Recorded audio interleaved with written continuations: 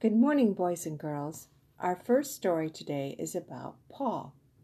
Paul was a man who went around preaching about God. He told people everywhere that Jesus Christ is the Son of God.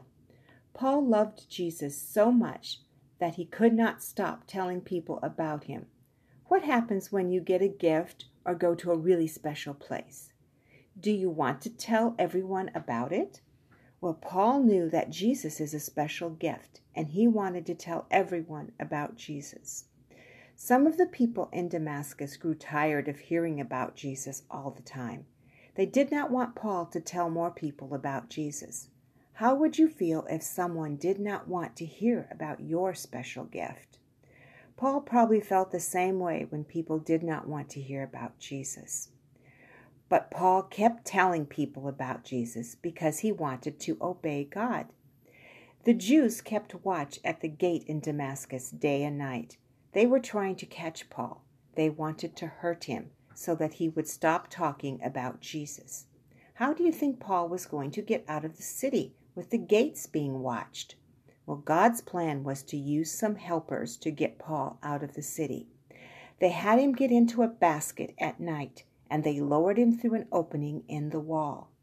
Why do you think they put him in a basket? It may have been because the basket was very big, and the people would probably not see Paul inside. Imagine that. God sent helpers to Paul so that he could get away from the men who wanted to hurt him. God used helpers to protect Paul and help him escape so he could tell more people about Jesus.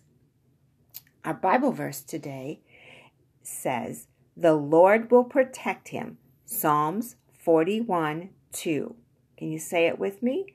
The Lord will protect him. Psalm 41, verse 2. Our second story for today is called The Big Dinosaur. Once Mommy parked the car, Bradley jumped out and ran up to his friend's driveway. "Bradley, wait for me," Mommy called. Bradley knocked on the front door of Matthew's house. Bradley and his mommy were going to Matthew's birthday party. Matthew's mommy came to the door and she said, "Hi, Bradley, come on in."